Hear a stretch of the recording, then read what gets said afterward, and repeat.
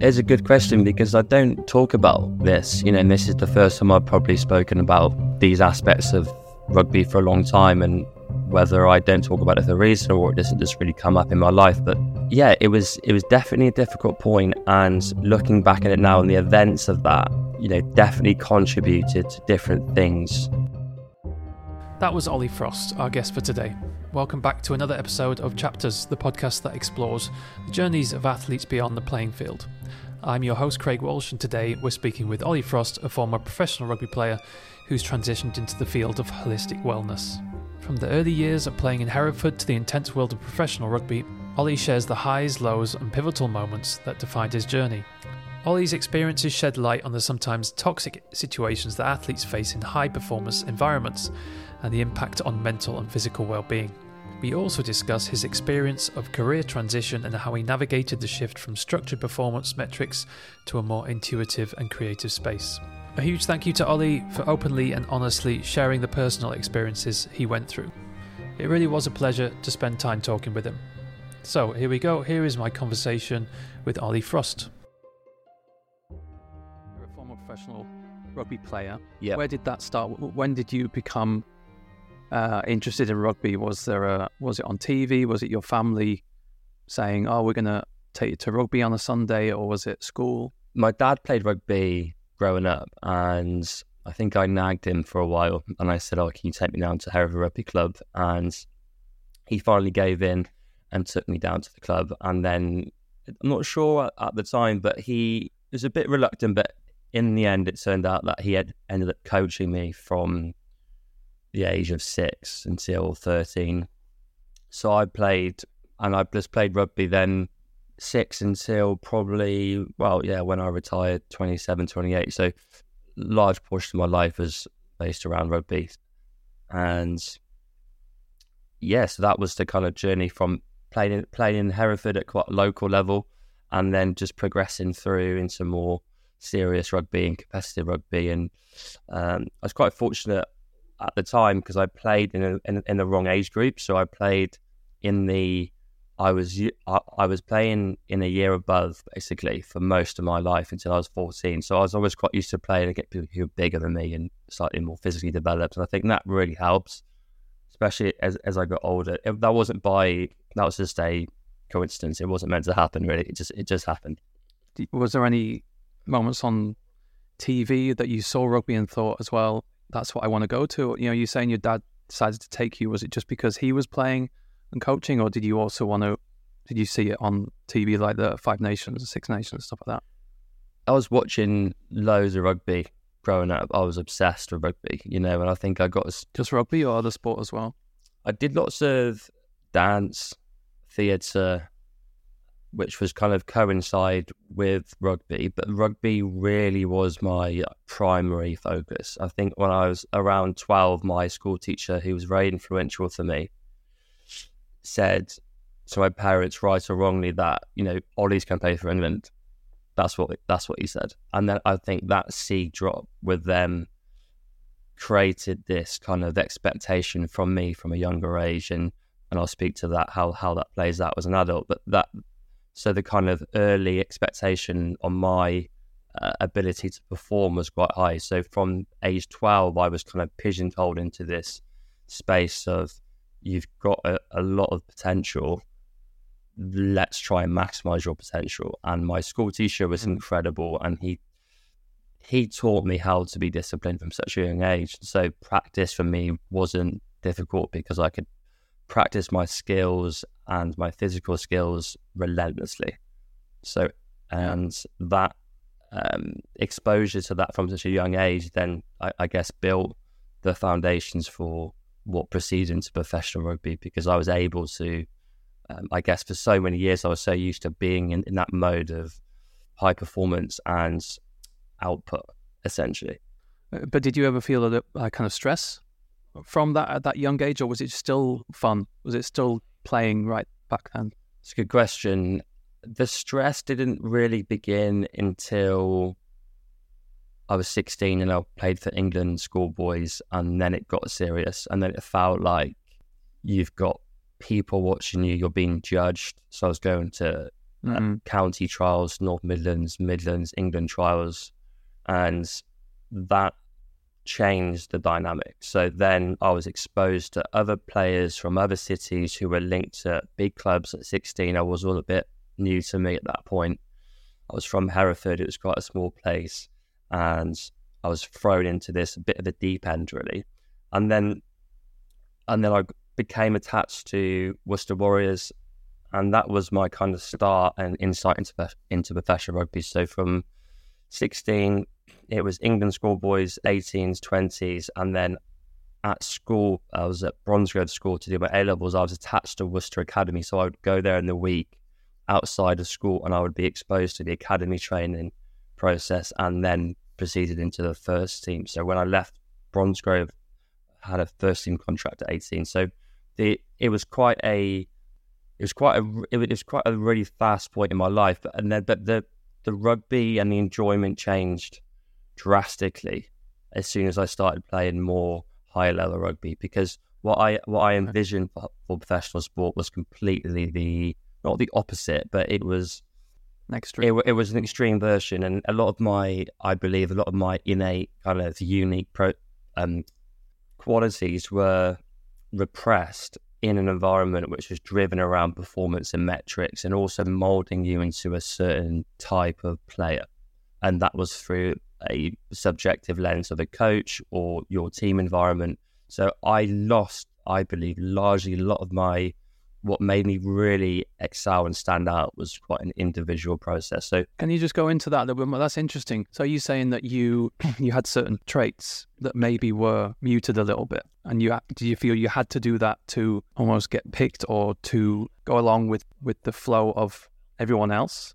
Definitely, and I'll talk to flow as a concept hopefully in this podcast. And when I was younger, I was in flow, so time disappeared. I was completely present. I was at my utmost. So I was really being able to dictate my environment internally and externally. When I became involved in more professional settings, it felt like the structure which was imposed at that age was too rigid, and the kind of like Western approach to everything we do is very part driven. So it's very much around be a super specialist in your position. So for me, to scrum half, it was doing my basic skills to the best of my ability. But then that kind of leaves out a lot of the intuition and a lot of like the freedom of movement. The creativity of being a scrum half. Exactly. And then the physical training reflected that. So I went from school where I was doing weights, but I was really doing gymnastics and movement and rowing and swimming and running and jumping. I was doing lots of different things, parkour, breakdancing, everything. And then moved into a more professional environment, and then I found the gym. But it wasn't a gym like I'd found it. It was a very overly conditioned sense of trying to change the physical makeup. And it was very much around heavy lifting, metrics. It's like a spreadsheet version. Just, this is what you're going to do every day. Is it that kind of thing?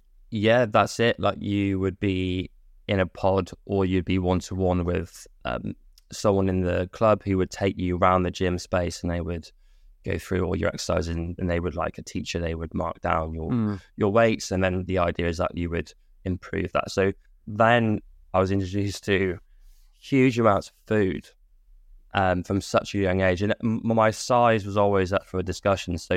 So coaches and teachers would say I was slightly too small, but they had no idea around the natural development of humans, because we don't develop fully until we're 25. So they're making their opinions at me at 15, saying I was too small.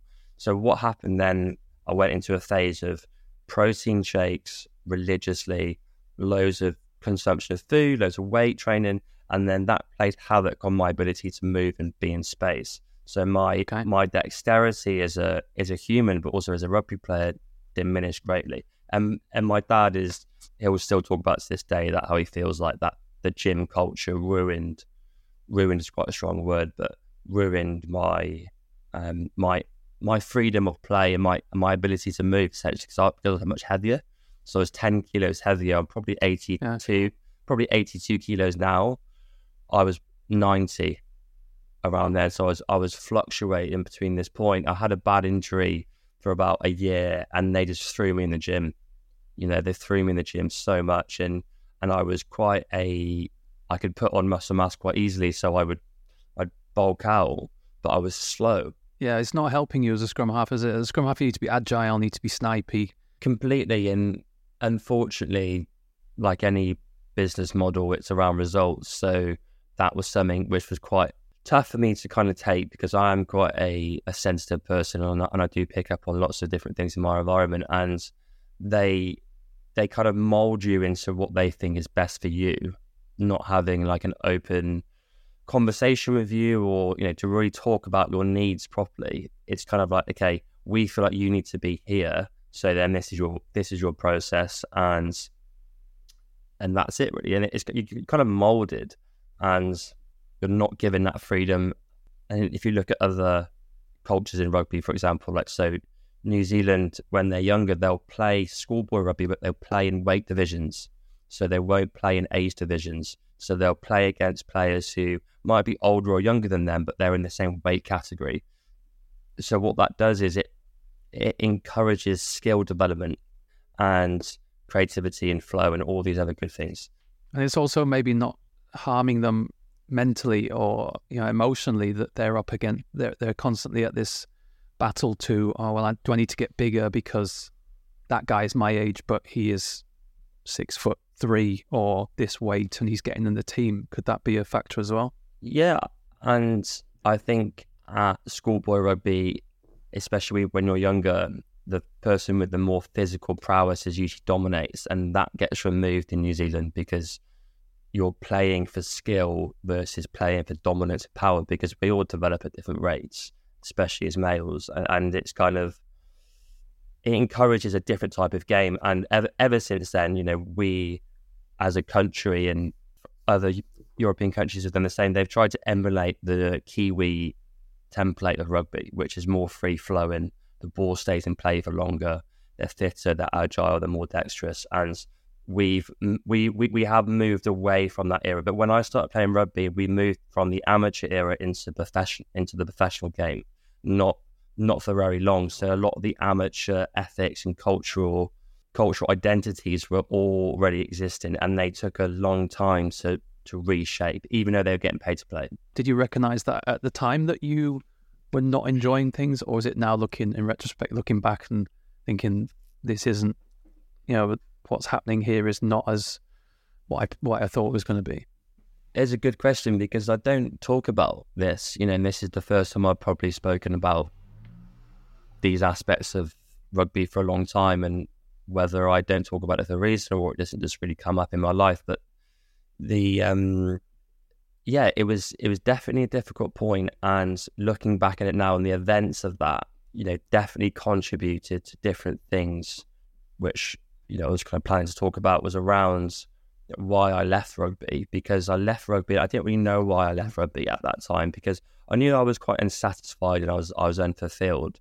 But what was going on underneath, what was showing up in my body, was a direct result and influence of that, of having these kind of traumatic experiences of either almost abandonment, rejection, not being seen, not being heard, being in unpsychologically safe environments for a long time.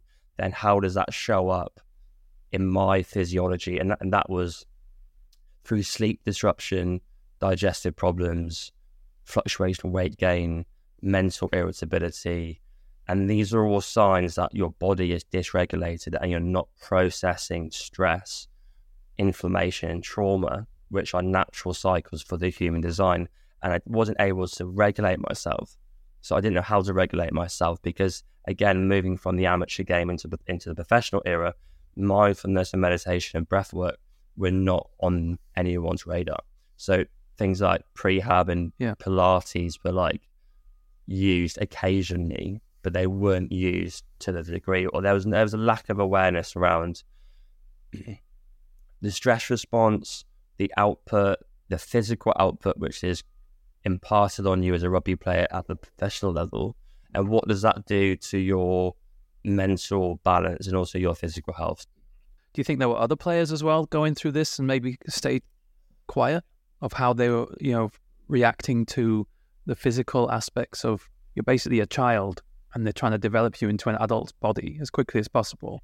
rather than buying a player. They want to develop a player. Yeah. Do you think there were other players as well going through this, and you probably would have helped everyone if other people discussed it? 100%. Creating a safe environment where you could have dialogue around your feelings and your thoughts and your emotions, in a constructive way, which was beneficial to you as a player, to you as part of the group.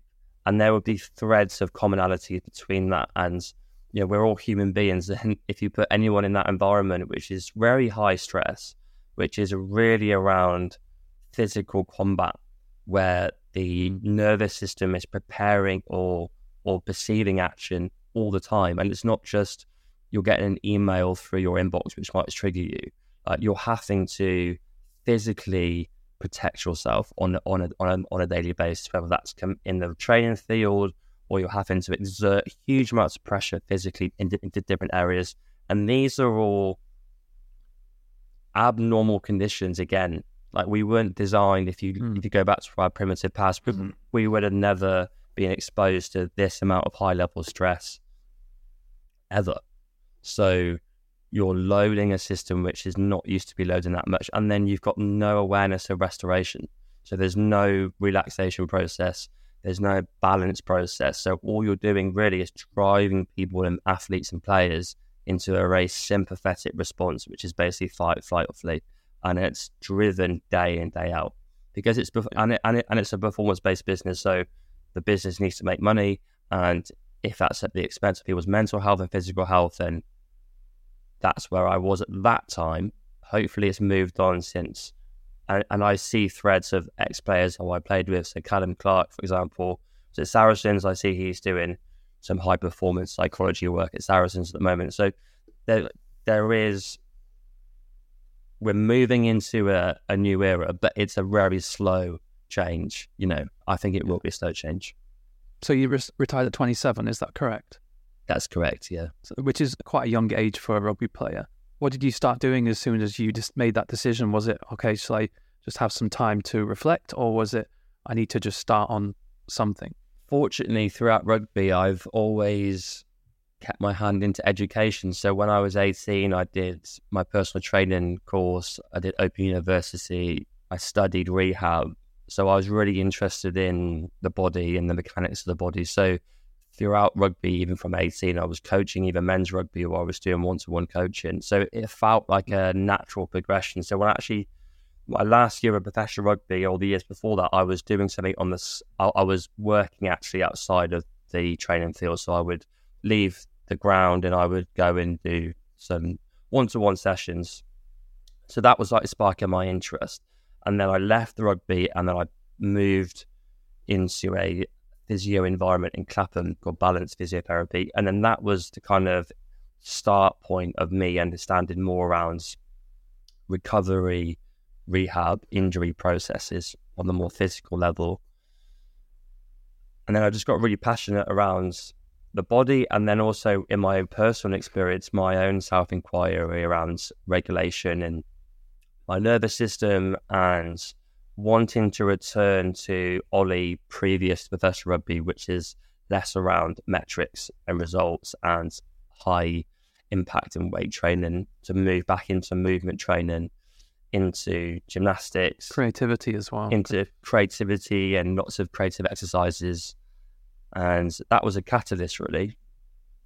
And then I met an osteopath and a functional medicine practitioner who completely blew my mind into the whole stratosphere of health, because only up until that point I was aware of the physical aspect of the body, and then developing a more clear understanding of the emotional side and how the mind and body are connected.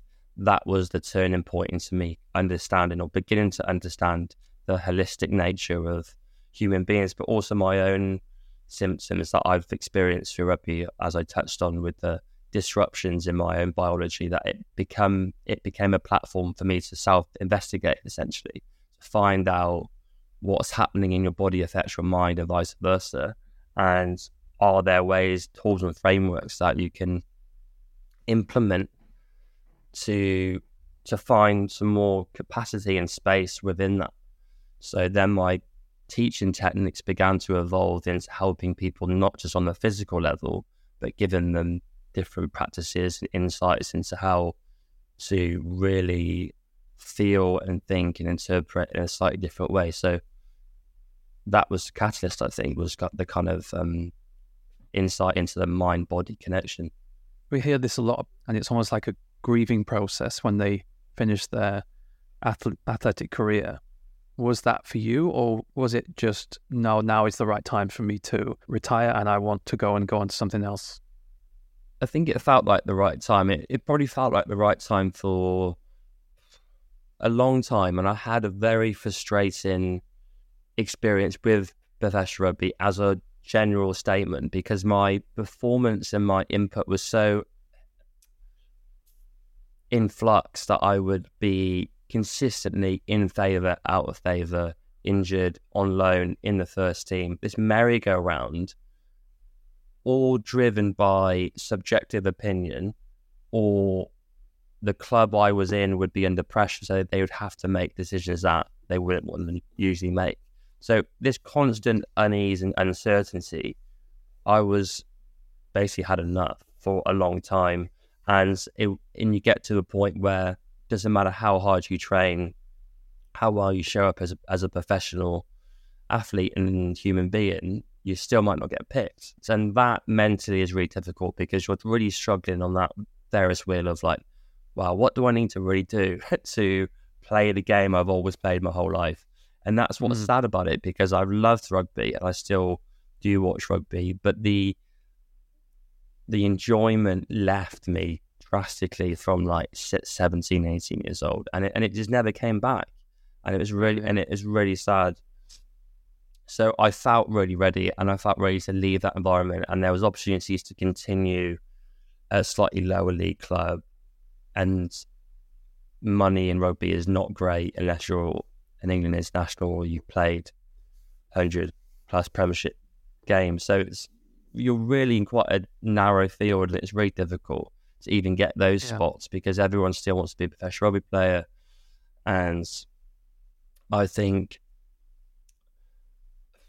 I don't think it's that well rounded, and I think a lot of players do leave the game without skills, without practical skills, life skills that they can then transfer. And I think along this whole process, if there's more balance and awareness of that, then you'd have a much more holistic athlete and player, because all their focus wouldn't be on one thing. And that's really not good for our physiology, is to just have because all I thought about for 10 years was rugby. Like, I thought my life would end if I didn't play rugby. That's all I cared about. So I got so obsessed with the sport, but I couldn't zoom out. I couldn't see from a different perspective. So I was constantly in that environment. And that in the end wasn't healthy for me, physically, mentally, or spiritually. Yeah. And were you actually getting feedback from people, coaches or regarding this, that you're obviously going through frustration, and a coach has probably in a squad 25 other players to deal with, but were you getting feedback, or was it feedback that you might not think was true, to just keep you kind of in place? Or you know what I mean? Were you actually getting any emotional feedback? Was it just the kind of data driven, you need to do this better? I think for me there was kind of two parts to it. So one, being very young, being in an environment which is very masculine, very dominating, toxic in parts, it's really difficult to speak. So you're suppressed as an 18-year-old around 30-plus-year-olds who, it's really difficult to speak up. So when you do say anything, you're either ridiculed or criticised sometimes, or have banter coming your way. So it's really difficult to actually speak up. Banter in inverted. Yeah. Banter, yeah. Banter, nice, friendly banter.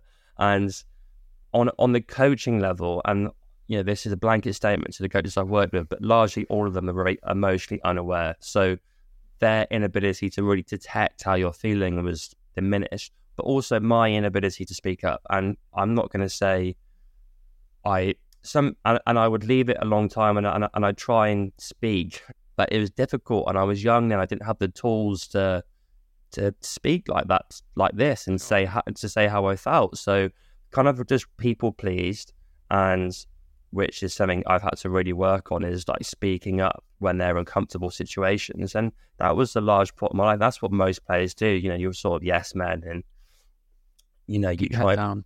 You keep your head down and you put on the smiley face, and everyone wants to be Mr. Positive. But really deep down, you're really peed off that you haven't played on a Saturday. You're frustrated, and there's nowhere to vent that. And so you're just suppressing everything all the time. You're pushing all this emotion down, and it manifests itself as discomfort, whether that's physically or mentally. So there's two parts of that. If I could go back to my younger self, I'd say, Ollie, speak your truth, say how you feel. If that means you have to leave the rugby club and do something else, that might be the best thing for you. In that, if you're a coach, a mentor, and you're looking after young players specifically, you need to have an emotional awareness toolbox, because if you don't, there's going to be no dialogue between this young athlete or young athletes and yourself. And you'll always have this disconnect of teacher and student. And that's when it kind of breaks down, because you don't build rapport, you don't build connection. And, and that's why my school teacher at school and my dad, to a large extent, were far better mentors for me than professional, quote unquote, world-class coaches who have coached international teams, but have no ability to talk to you on a very human level. Do you think your father and your school coach, I don't know what your father did as a career, but the teacher obviously has this potentially holistic way of teaching. And do you think that helped, where it was both emotional, how to speak to people, certain people, and also just to play the game as well, rather than maybe some of your coaches who are just, this is how it gets done? Definitely. And even 10 years ago, like, mental health wasn't a thing. It wasn't something you'd really speak about. It was a sign of weakness and vulnerability. So there's no dialogue around it. No one understands. No one understood. Yeah.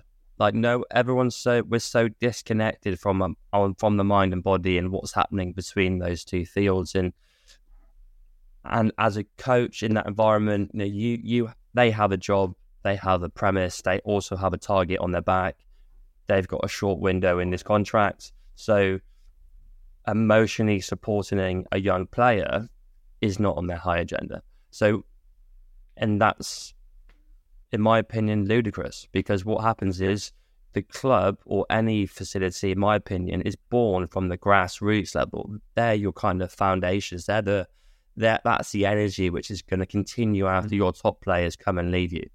So unless you develop that and you nurture that, you're never going to succeed fully. So I've never worked in that rugby environment, and you've stopped playing for a number of years. Maybe there is someone doing this. Hopefully there is someone doing this, especially when young lads and girls, when they go from an academy team or a younger team into the first team squad and they're 18, hopefully there is some kind of framework in place where is it a child? It's not, maybe they're 18, but they're still very, very young, that someone is there and someone understands that this person needs to be looked after a little bit. I mean, hopefully that is in place. And if not, maybe that's something that could be looked at. 100%. Some sort of welfare officer or well-being lead or some point of safe contact where you can just have a conversation. It doesn't need to be deep psychology and talking about childhood trauma. Even a player who came through 3 years ago and go, what was good for you when you came through? What was not? Where did you struggle? What could we improved? Right. We see you as a leader as well at such a young age. Can you take this lad or girl under your wing and bring them up? And that will just be passed on, won't it? That culture of support. Yeah, I really do. And it's such a simple mechanism of just buddying up and holding space and being that kind of space where you can speak freely without judgment, without being suppressed or told differently. And And that's, I mean, I don't think it needs to be more complex than that. It's enabling that. And then just to sort of zoom out from the group, and safety in any environment, psychological safety is so important. And we're moving now more out of this hierarchical approach to leading and managing teams, where it's a top-down approach where I say something and everyone else leads. And in rugby, it's so top-down. So you've got the coach, you've got the captain, and then there's finger pointing. There's no dialogue. So on a Monday morning, if you've messed up on the weekend, you're pretty nervous about going into that meeting.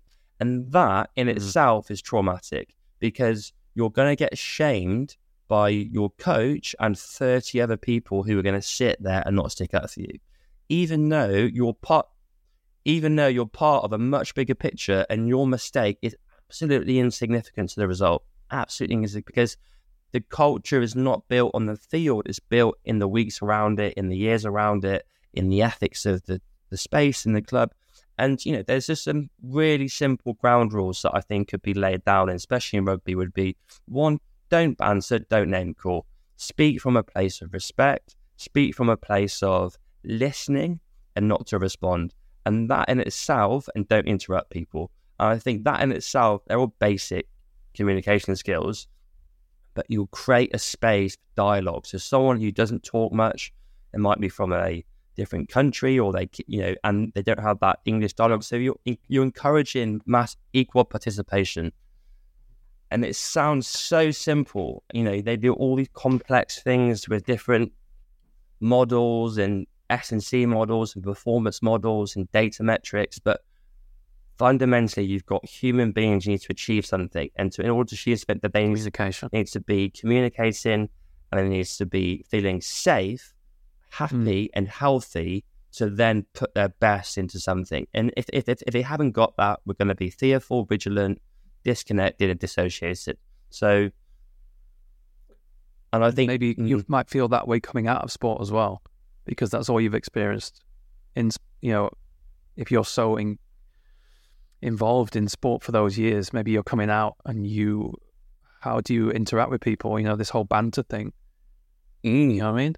Yeah. Kind of, how do I talk to people normally without taking the piss out of them?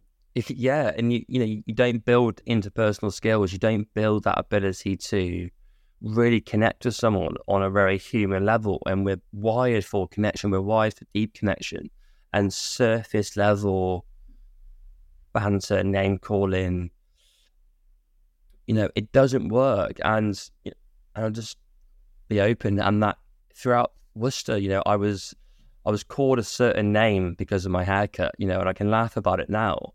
But when I was only short back in size. It wasn't anything drastic. It wasn't like a Mohican and what people are, trying to wear now. But that in itself, at such a young age, I had no identity. So I was called by this specific name.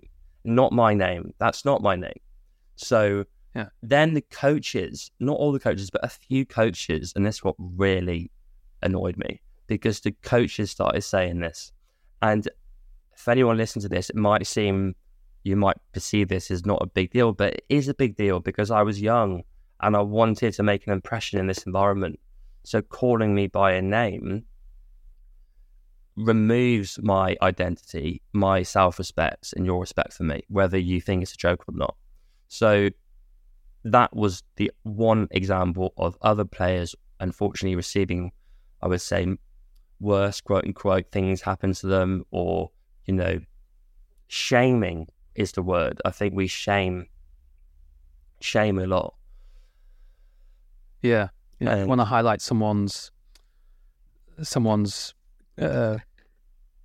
small intricacies or small, foibles, and it sticks, doesn't it? It sticks. It's very difficult to get rid of that. And if you push back on it and fuck off, then they'll carry on doing it, because it might wind you up. Yeah, and you saw it, and it's completely true, because if you did speak truth to power and you did say F off and you said get out of my way, sometimes it would work, sometimes it's like, it's very, and primal animalistic thing where you do step up to someone physically and confront them, and that does dissolve it. But why should we have to get to that point of even that point? Like, it's so not necessary, and it puts a slant on that slide, of rugby culture in general, not just at the professional game, but I played at probably 10 loan clubs, and there were a few cultures which I think got it right, and there was a nice feel about that we played hard, we trained hard, but we were friends. We were really good friends, and there was no shaming, and there was no belittling, and no putting down. This put down culture, I think, is at the root cause of dysregulation, disruption in all groups, in business groups and teams. It's the subtleties, it's the nuances, it's the small interactions that make culture. It's not the big mission statement. It's how you treat people every single moment. And I think that's what the really great teams in the world, in groups and musicians have got. They've got a sense of unity and respect and high skill and high collaboration. Yeah. I think it's worth saying as well, like, rugby is a great sport. I loved it when I played it. I didn't really experience...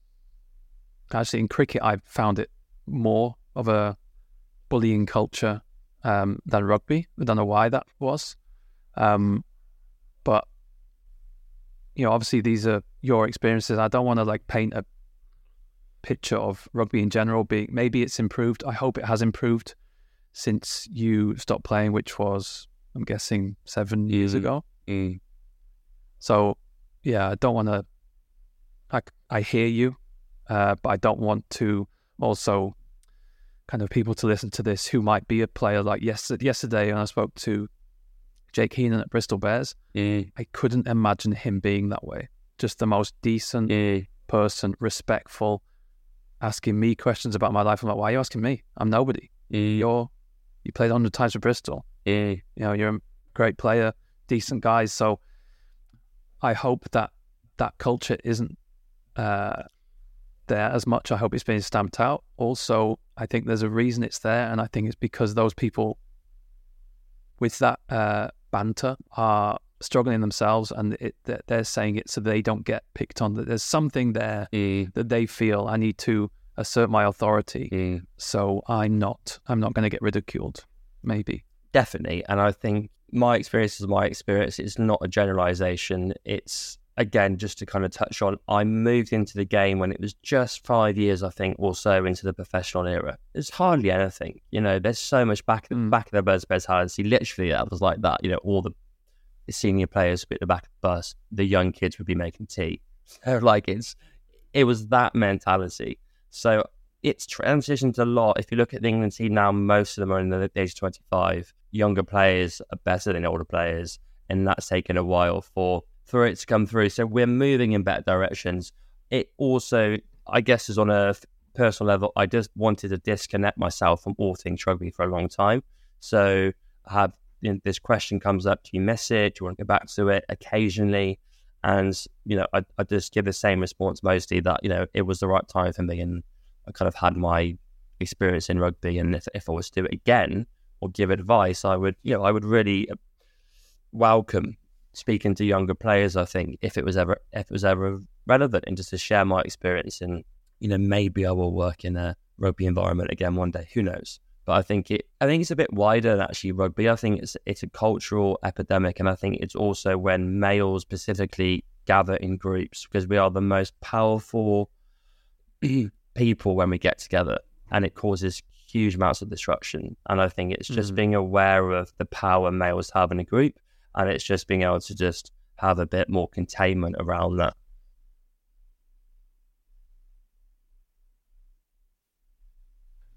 Okay, so let's change tack now. Let's talk about what you're doing in present day. Seems like from outside looking in, when I look at what you do on LinkedIn and your website, this seems to be your kind of happy place. You seem really content. Tell us about what you do nowadays and what you offer with your company.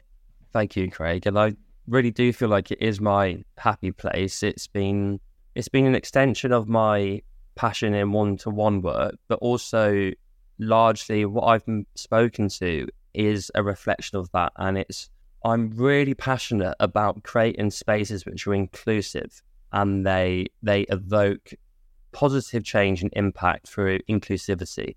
And my facilitation and people who I bring into the space, which is driven around well-being and high performance, it's really how do we can create a container for positive change, for growth, for individual and collective growth to happen. And so that's been such an underlying passion for me. It's as a subject I'm continually trying to improve and refine, and just to really invite people into a space that I'm holding for them to feel like it's home, that they can come, they can be themselves, they can try some new things. There's no expectation. There's no specific outcome like you have to perform in a certain way. It's your experience, and you take exactly what you need. And if it doesn't land, that's absolutely okay. It's your experience. It's giving people that space and freedom. And so the evolution has been, over the last couple of years, it's been moving into more group work, and it's been based around how well-being meets high performance, and how having a more insight into ourselves mentally and physically, that creates more space into our optimal levels of function and performance. So it's kind of marrying up these two worlds, one being around flow state, which is this state of optimal consciousness that we can be completely absorbed in a task, and that we can focus wholly and we can be at our absolute best. But the conditions for that are quite specific, and flow is a practice in a state is very energy costly. So it's a state we can't stay in for huge amounts of time, probably 90-minute cycles a couple of times a day. And to be able to perform at our best and access flow, which is this state of optimal function, or the zone of optimal function, we have to be able to restore and relax and replenish. And that's where mindfulness is the offset to flow. So mindfulness is a practice, flow is a state. So we use mindfulness to flush cortisol, to reset the nervous system, to then give us more opportunity to access flow, whether that's in a professional or personal setting. So I've tried to combine, and I guess working in the corporate space, it's giving groups and individuals an experience of well-being and rest and replenishment, and being able to leave your everyday environment, but also how through play, creativity, and this ability to really use our skills to the utmost to get into flow. And flow is what we've been in today, is that there's almost an hour's passed, and the time reference doesn't marry up to that, because I'm completely absorbed in this conversation. So everything in my outside world's gone. I'm really interested in what you said. So just to repeat it, the mindfulness, you almost need to recharge like a battery to then be able to enable flow. Is that correct?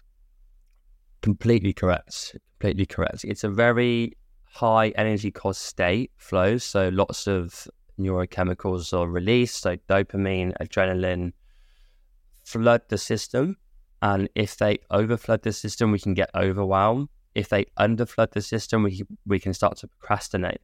So in flow, there's a area called the challenge skills ratio, which basically says anything we do, it has to be around 5% above our current ability. If it's too hard, we will get too overwhelmed. And if it's too easy, we're not going to be stimulated enough. So understanding that requires self-reflection, clear goals, immediate feedback. There's specific characteristics. And once we get into flow like we have today, like it's the best feeling for us, because we also release lots of happy chemicals, so oxytocin and connection chemicals and serotonin, and it's this cocktail of flow, but it requires also specific phases of recovery. So there's the stage of struggle, which gets you into flow, and then you need a stage of recovery, and then you go into flow, and then you need another stage of replenishment. So it's like almost on, off, on, off. It's just like a 4-part cycle to the whole experience of flow. So mindfulness is a tool and a framework to basically flush stress out the system and to recover. And that can be through time in nature, having to dedicate time to self and not on devices, and having downtime, journaling, breath work, movement, cold water therapy, social connection. So these are all practices and tools that are now evident. You don't have to do all of them, but little Lego bricks can help. I think this is something I've tried to engineer more, is that this is a completely personalized approach to health. So this isn't a cookie cutter approach that you have to do your breath work in the morning, you have to journal in the afternoon. You take the concept of mindfulness, and then you kind of impart that into your day to day, however you feels best for you. And that might be going for a walk in the morning without your phone, and that might be your tick box, and that might be your way of just finding a bit of space before you go into your day's activities. And then realizing that you've done a couple of hours of work, your mind's starting to be distracted, you're not as focused as you were half an hour ago, then you've probably reached that point of your peak.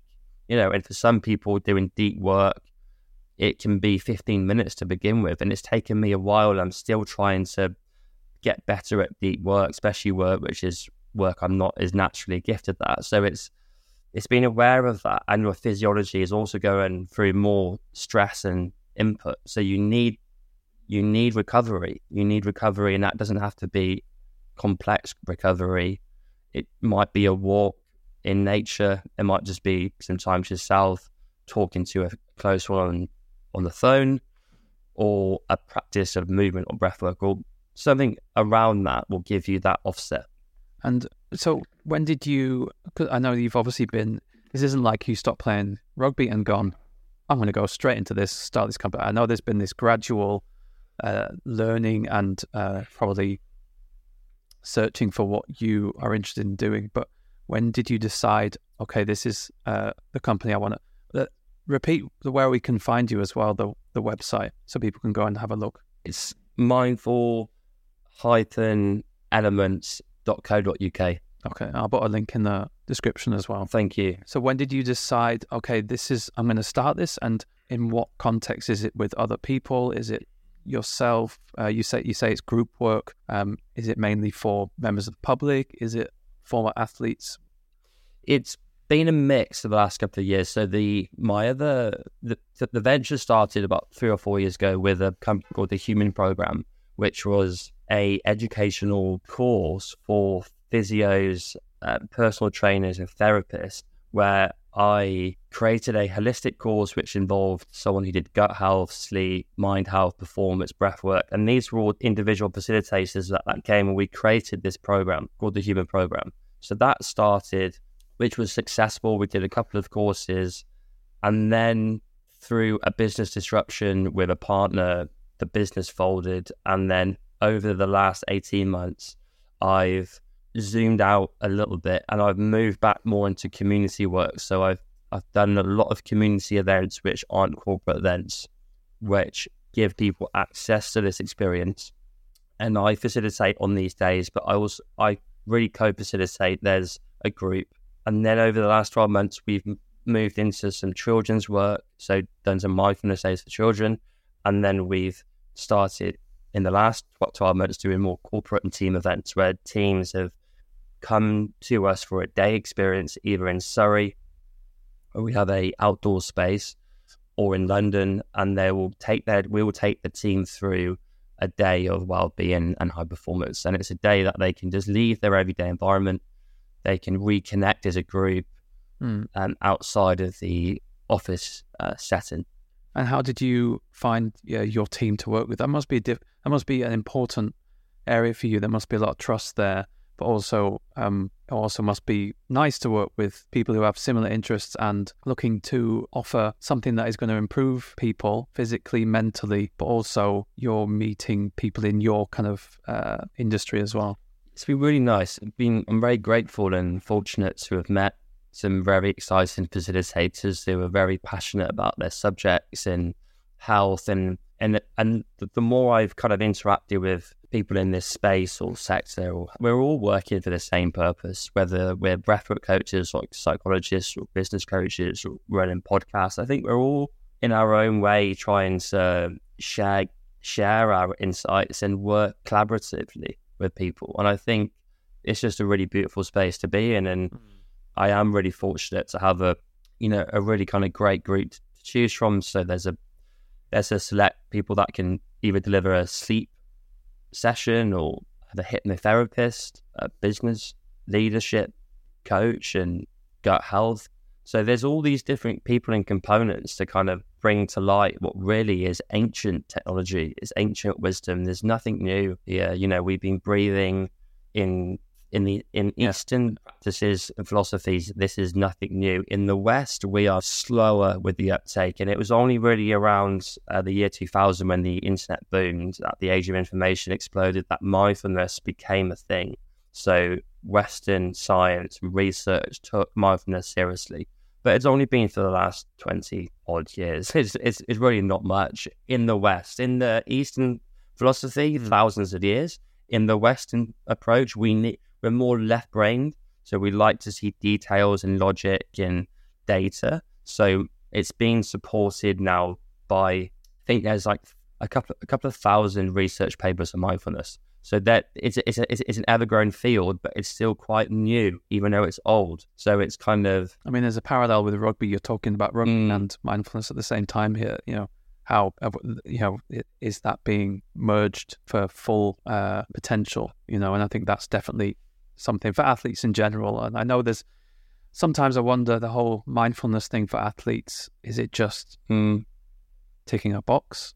But there's no doubt that I've never heard anyone say, I just did some mindfulness and I really feel awful now. You know what I mean? Yeah, completely. And there's a stigma around everything because we're so culturally conditioned to think about things which aren't actually through our thought process. They've been given to us by society, our peers, friends, school teachers for our life to think in a certain way about a certain subject. And that in itself is detrimental to so many things, but especially mindfulness, because it can be perceived as very esoteric. You have to be sat up straight in the kind of most optimal position to do your meditation, and you're very zen all the time. But we're all human beings. We're all faced with emotions and challenges, and mindfulness is a survival toolbox. It's a strategy to really offset a modern world which is very stimulated and requires balance, essentially. And I think you can reframe it for athletes as nervous system regulation, or you can use more scientific semantics to try and lure them in. It's essentially the same thing. We're taking space, we're trying to regulate the system, and then what comes from that is better performance, better relationships, better health. And why wouldn't you want that? Like, it's really... that leads me on to my next question is, you started, are you the founder, are you co-founder of the company? Is it a joint venture? I'm the founder of this final rebrand and reconstruction of my idea, but up until that point I was a co-founder, and then I had a few directors, and I've now decided in the last 6 months to just try and give it a go on my own. So huge amounts of learnings for me personally in the last couple of years trying to start a business as a startup. And yes, I've had to learn some really tough lessons, and mindfulness and the practice has really helped me move through those It's exactly what I was going to ask you. Were you able to practice what you preach? Starting a company is a very difficult process. Were you able to utilize what you've been trying to teach other people to be disciplined with your own mindfulness? Largely speaking, yes, but not completely yes as well. Like, there was so many times where, even being involved in a well-being space, like, you can be over-consumed with noise and stress, and all these habitual things come up. When we get frightened and fearful, we usually go back into our childhood self.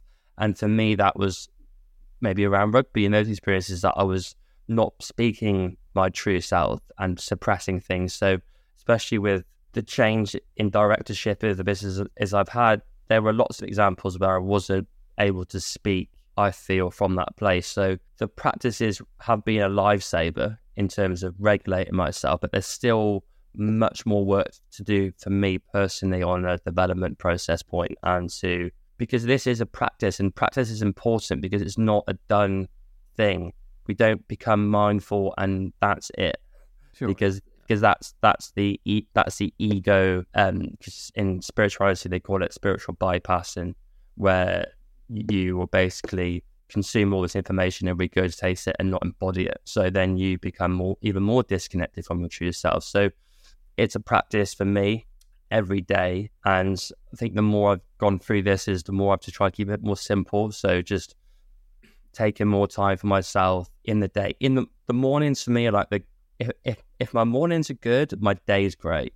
So if I get do you know what, that's so, that rings true for me. Absolutely. I'm really interested in what you offer about the play aspect as well. Can you talk a little bit about the play side of it? For me, to speak back to you, it's an ongoing process for me, and I think for all of us to try and build a practice around mindfulness but also play. Speaking to play, and play has been such a massive part of my own curiosity, and I think it goes back to when I was younger, when I was involved in different activities which weren't rule based, which really the driver is your innate intuition. You're not being told what to do. Watch children move, as you know, watch children play, and they'll move in ways that are self-exploratory. They're not rule-based, they're not time-bound, and they are in flow the whole time. They're present, they're tinkering with their environment, and they're just playing with their environment. They're figuring things out, they're problem solving from a brain, without knowing it. And adults, we've lost that ability to play, and all these kind of primary flow activities, whether that is art, music, dance, time in nature, physical movements, these are all things we've done as children. And then when we get to a certain age, we get told to sit down, and then we get told to be quiet. Then we get told these are subjects you should learn. So then it removes all of that intuition. We become very passive to our environment. So play really on a physical, mental level is a way that we can recreate childhood experiences in an adult body, which then completely remap, I believe, our perspective on life, because we don't look in linear right angles. We start to look in more abstract ways and more and wider perspective, which is really not driven into us in a culture or an educational curriculum which is very regimented and it's very rule-based. So play as an adult is a great way to basically offshoot a lot of this. Let's start to wrap it up a little bit. So what you do, your company, it seems like this is your happy place that you are. Are there other things that inspire you, and what keeps you happy, whether it's away from work? What do you do to kind of, you seem like quite a creative person. Is there something you do outside that keeps you kind of on the path of where you want to be heading? I'm massively into music, and I have been pretty much all my life. So music, DJ, and I've DJed for over 10 years. My partner's a music producer. She also loves electronic music. Play instruments, drums, hang pans. Started sketching more this year. That's been so fun, just doing more artwork, and I think I've really valued that. And I think going back to, do I embody things as much as I can? That's one thing. It's a non-negotiable. Is it's doing something in my day that I can feel like I can just be completely present with. I'm a bit of a beginner in something where I'm trying to learn the hang pan, or I'm trying to learn how to sketch a bit differently, and I just love that process of just being creative and going back into parts of myself. And at school, a lot was around rugby, and I remember distinctly, and this is common for a lot of us, that we were told that we weren't good at a subject, or we were graded differently. So all that for me is like putting that to the side, and it's like, right, let's give something a go as an adult. And I just find it so rewarding. I find it so interesting, the whole process, and how we learn so well as human beings when we give the conditions for it. We don't judge ourselves. We don't say, oh, that was not good practice, or that wasn't as good art diagram that I'm trying to copy off from something. It's just the process of it. And then over time, it's amazing. I mean, I'm no expert at art or playing the hangpan, but it's amazing to see what we can do when we just let go of that expectation on ourselves. Have you heard of Rick Rubin's book? I've heard of Rick Rubin and I've not read the book. The Creative Act. I would really recommend it. And it's all about how he perceives creativity. Is there any books that you have read recently that you kind of, that not you enjoyed, but you felt I've improved myself or I could learn from recently? It's a good question. I'm not sure if you can see my shelf, but the pretty four on the other side as well. And I've been absolutely book mad, to be honest, over the last couple of years. And when I've started to go into these subjects, I find it so interesting. And I just find people's perspectives so interesting on their experience with the people like Rick Rubin. And there's so much that we can experience. And I think I saw somewhere, like, when we read a blog, it's basically someone's research and experience of like a couple of months. If you read like a slightly longer document, that could be up to a year. When you read a book, you're essentially downloading 10 years of experience. It's amazing. I just don't know that. It's like a book might take you a month. It's depending how fast you read, maybe less, maybe more, but you're getting 15 years of knowledge and insight into one book. I'm like, what? Oh, it's amazing. Like, yeah, it's just, so I just think there's so much at our fingertips. Yeah, and I think however we consume that, so whether it's auditory through audiobooks or reading, and I think actually reading is really good for us. But again, if you can just read 10 pages and you want to do the rest of the audiobook, great. You're still downloading all this rich information. I'm just looking around, and I think one of the instrumental books that I started with was a book by Matt Haig, and it's called Notes on a Nervous Planet. And I think that was one of the first books that I read. And I think that was the insight into just understanding a little bit more around the current conditions of the modern day world, and how as human beings we've not de-evolved, but we've definitely evolved in technology and different things, but we're still trying to really find ourselves in this kind of world. So that was a really great book. And just I think just off the top of my head, just in terms of, I think, really good people to lean into. So Eckhart Tolle, in terms of more spiritual context. Peter Levine, who talks a lot around the human animal and the nervous system, and how we store a lot of that energy as like compressed energy, and how we can discharge that healthily. I think it's a really good insight. Joe Dispenza, more consciousness, understanding thoughts and feelings. And then flow, I've taken a lot of inspiration from Mihai Csikszentmihalyi, which is an Australian physicist who did one of the biggest studies on flow. So that his book is great. It's called Flow. And a guy called Stephen Kotler, who's got a more up-to-date version in America, who has the Flow Research Project. So many resources. Looking at Brené Brown, also great. Yeah, and I think in that as well, I think the one thing I've learned is, yeah, we can consume all this information, but I think the important thing, if there is an important thing out of all of this, it's the embodiment process, and it's like, how do you take some of these learnings and integrate?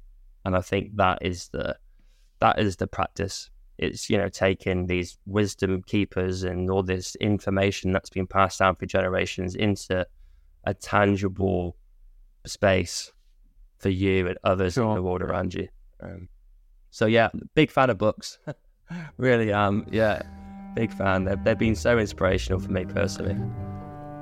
That was Ollie Frost. Thanks so much to Ollie for his time. You can find all of the information to find Ollie in the episode notes, his website and his social media tags. Thank you for listening. Hope you enjoyed the episode. If you did, please subscribe, and we'll be back for a new episode next Wednesday.